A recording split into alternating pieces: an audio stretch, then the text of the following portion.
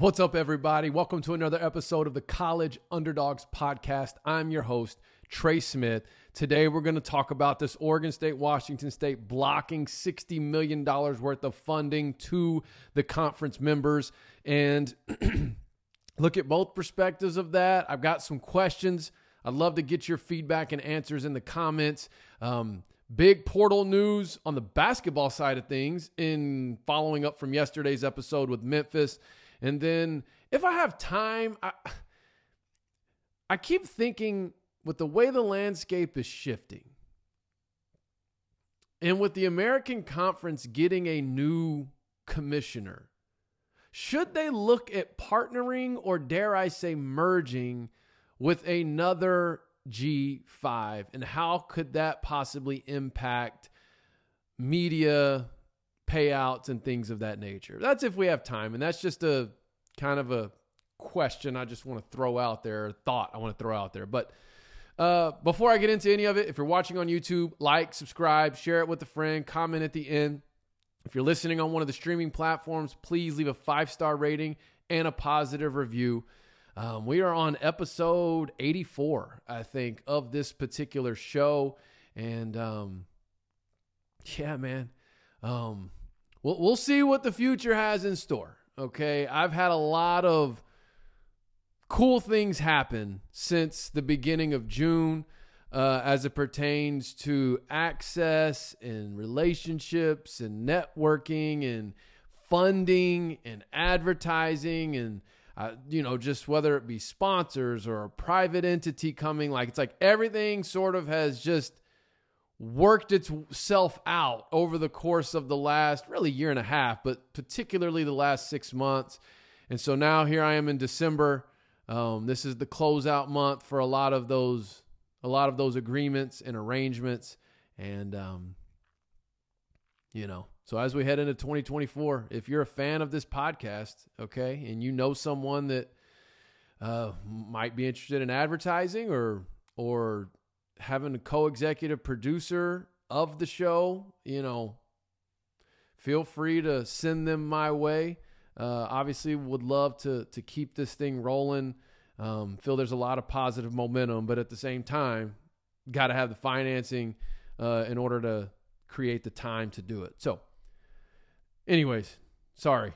Let's get to today's episode. So Oregon State, Washington State reportedly blocked $60 million worth of payments that were to be distributed to the remainder or to the conference teams. It was like a certain percentage of the conference's revenue that typically gets distributed at mid-season, mid-year to all conference members. Well, Oregon State, Washington State blocked it. This was originally reported by Wilner, the Wilner hotline, and then some other outlets have picked it up, The Athletic, just some other have put their 2 cents in. And one of the quotes I want to talk about first, because I think it sheds some light on Oregon State, Washington State, and the thought process here, right? Because most of what the knee-jerk reactions have been to this are, whoa, Washington State and Oregon State are just trying to get as much as they can, before this thing officially ends, before these teams officially leave. They're trying to make sure they got as much resources they have in the reserves before they're out on their own, just 2 teams as a 2-team conference. Look, I'm not disagreeing with that. I think that may very well be true. But I also think that this is a move to gain leverage for what could end up becoming a long-term issue for the conference. Let me explain what I mean by that. So in Wilner's report, there was a statement that he quoted from, it was an Oregon State, Washington State joint statement. It says, no member acting in the Pac-12's best interest would allow departing schools to drain the conference's assets on their way out the door, while they refuse to pay their fair share of the liabilities. If you remember, it was either last week or the week before when I talked about the House versus the NCAA and how much that court case could have ramifications on conferences moving forward. Without getting into the full details of it, essentially, depending on the ruling and the outcome of this case, it could put a burden of financial responsibility on conferences, is how I understand this. Not individual member institutions, but on conferences, excuse me, who then would transfer that to its member institutions to back pay NIL, all sorts of stuff. But it could be a significant amount of money that is due to athletes in back pay from conferences.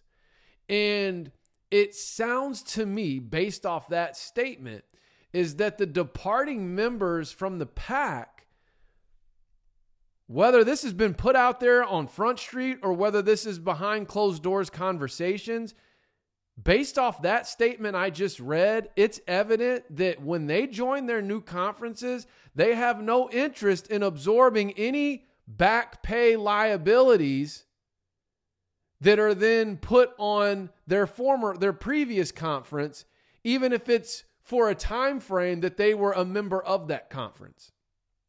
In other words, if the back pay goes back to, I don't know, I'm just going to throw a number out there, 2012, so 2013, a 10-year window, all these teams that are departing, even though they were a part of the Pac-12 in that 10-year window, if they're in a new conference, it's my understanding they would not have any sort of obligation to making those payments or any obligation, any financial obligation to the outcome of that court case. So for me, what I feel like with Oregon State, Washington State, yes, they're obviously trying to keep the reserves as full as possible, knowing they're entering into a world of being a two-team conference. There's not a media deal or any kind of, I haven't heard any kind of talk in regards to all of that. So I guess what I'm saying is they put this block in place to me possibly as a negotiating tactic should they be trying to work out a settlement right now. From what I'm hearing and seeing people put out there, it sounds like this is all going to come to a head pretty fast, possibly before the end of the year. And I just wonder if one of the assurances that Oregon State and Washington State are fighting for is that the departing members will contribute to any back pay obligations that are put on the conference as a result of this court case. And it only being in the window of time that they were members of that conference, as far as, I don't know how it's going to work, right? But as it goes to, I don't know if it's going to go to specific athletes, classes of athletes, but for whatever window of time these institutions were a part of the PAC, they're going to want some assurances in writing that they know they're going to have some financial support there. If they don't get that, then I think they dig their heels in. And it's like, okay, well, we're going to need all these. And I feel like that's something that would hold up in court. Like, hey, look, we need these resources, not just to sustain ourselves now as a two-team conference trying to figure out our future and possibly rebuilding this conference, but we're going to need these for retroactive payments that we may be on the cusp of facing as a result of a case that's currently pending with the House versus the NCAA. So, something to think about. Let me know what your thoughts are on that. Is that something that could hold up? I mean, I actually think that they've got a shot at winning. If this is a point of, I don't know, if this is one of the things that's brought up in court are the distributions of payments for the current existing school year or athletic calendar year, however that's set. Oregon State, Washington State might be able to have all control of this stuff. And it's kind of like ain't no fun when the rabbit's got the gun is what the 10 departing members are starting to face. Now, I keep coming back as well to what that attorney, I believe it's Washington's attorney representing the departing 10, said in that court case that Washington State and Oregon State ultimately won, but it's under appeal right now, was when he said that per California state law, I don't want to misquote it. I did a whole episode. I showed you the clip, so you can go back and watch it if you want the direct quote in legal jargon there. But basically is per California state law, we don't have to be, the current members don't have to be board, like directors of the, have board representation. They just have to be a member of the conference in order to vote on dissolution. And then he's like, well, I'm not saying we have discussed that or ever would. It was almost like he threw that out there as a power move, as like a last resort. And then Oregon State, Washington State still won. So I'm wondering, is that something that creeps back in? It just seems like a lot of these things that are coming to the surface right now are more power plays, leverage plays to try to come to the best terms on a settlement. Here's what my guess would be, is if there's been settlement conversations behind closed doors, there's been a sticking point where Oregon State and Washington State are wanting some assurances from the departing 10 that they're going to be, that they will fulfill financial obligations that could come to be, financial liabilities that could come out of this court case. And the departing 10 are saying no. And so now it's like, all right, well, we're going to block this distribution of payment. Pretty fascinating and wild story, honestly. Then my next question is this. How much does not receiving these funds, talking about the departing 10 now, how much did the departing 10 not receiving these funds, like this mid-year distribution, how much is that going to impact their ability to transition to their new conference? Because what a lot of these teams I know were relying on were obviously the current revenue they were set to receive for the current year, but then also they were banking on getting their units earned from March Madness, from CFP, whatever it is. There are certain institutions that were relying on those units as well to help with the transition. And right now, Oregon State, Washington State holds the keys for all of that. So now that they're holding the keys for current year distributions of payments, how much is that going to impact the departing 10's ability to transition to their respective conferences they're moving to? I mean, very interesting. So do you think this is going to be resolved quickly? Do you think this is a negotiating tactic? I also think it's not unfair to say that they're also, Oregon State, Washington State, are trying to hold on to as much as possible before, the teams officially leave, and not wanting to just be left empty-handed, which I believe is fair. I mean, they were put in a position they didn't ask for. God, just wild. And then I start to think about something I brought up a month and a half ago, which was, can the Pac-12 squeeze the departing 10 so tightly that the departing 10 begin to lobby their new conferences to extend an invitation to the remaining two? Doesn't seem likely at this point. Obviously, earlier in the football season, I felt like with the way it was trending, it was inevitable that would happen. I was wrong on that. But is it too late in the game, even if it's for the year after next, right? Like, is there a way that the Pac-12 can squeeze the departing 10 hard enough to get them to lobby their soon-to-be conferences? You've got three different ones. You got the ACC, the Big Ten, and the Big 12.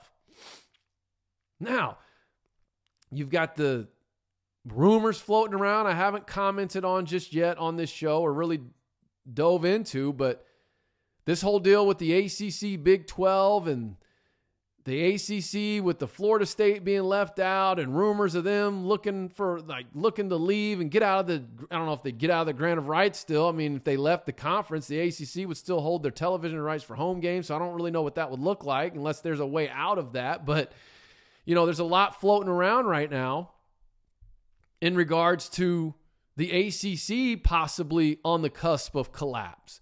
Now, it feels a lot like the Pac-12 situation a year ago at this time. The biggest difference is there's a long-term media deal in place with an ironclad grant of rights in place, whereas the Pac was obviously playing on entering their final year. So anyways, how does this pan out? Option A, Oregon State, Washington State get it all. They get it all. And the departing 10 have to figure out what to do from here. Or option 2, they settle and come to an agreement that both sides, feel good about for the most part. Or option 3, the remaining 2 end up getting an invite from either the ACC, the Big 10, or the Big 12.